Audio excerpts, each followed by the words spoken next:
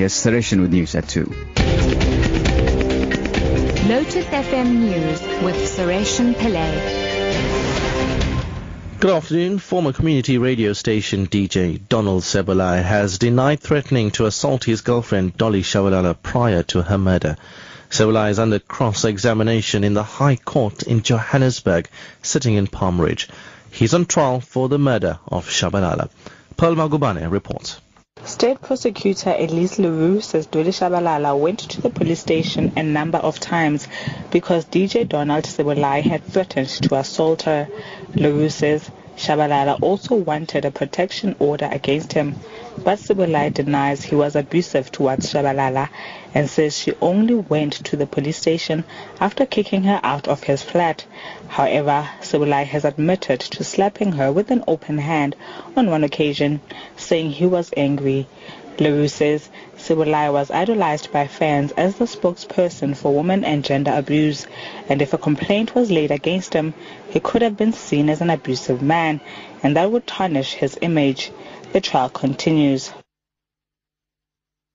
KwaZulu-Natal Social Development MEC Reziwe Thusi has acknowledged that there's an urgent need to intensify programs aimed at fighting violence against women and children.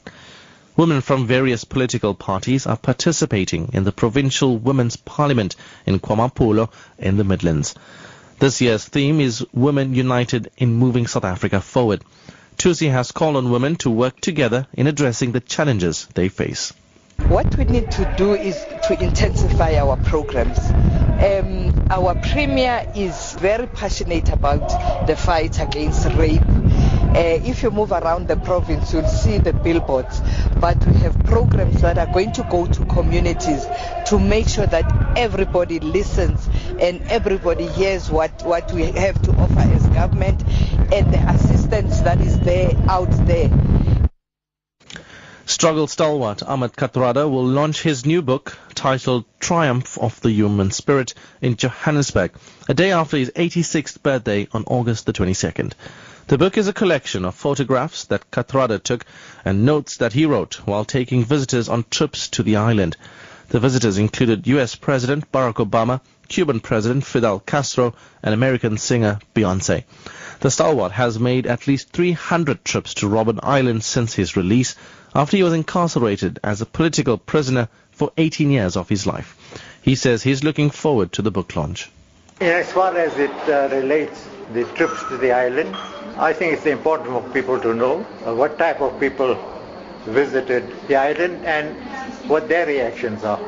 I'm glad to be part of any launch of this book, and not really on personal reasons, but to see that more and more people are interested and acquiring some idea of the experiences of Robben Island. And finally, Chinese state media say 12 firefighters are among the 44 people known to have been killed by powerful explosions in an industrial complex. Black smoke is still rising from the warehouse in the port city of Tianjin, where the blast happened late yesterday. A resident of Tianjin, Wafa Anderson, explains how the city is coping. There's so much organization and support and strength coming from the community. We see people helping each other. Foreign friends, Chinese friends are calling us, offering help, places to stay. Taxi drivers are offering free rides for victims. Centers are popping up to give out food and water. There's tons of volunteers going to the hospital, people giving blood. The top story at 2 o'clock, former community radio station DJ Donald Sebolai has denied threatening to assault his girlfriend Dolly Shabalala prior to her murder. I'm Sureshan Pillay.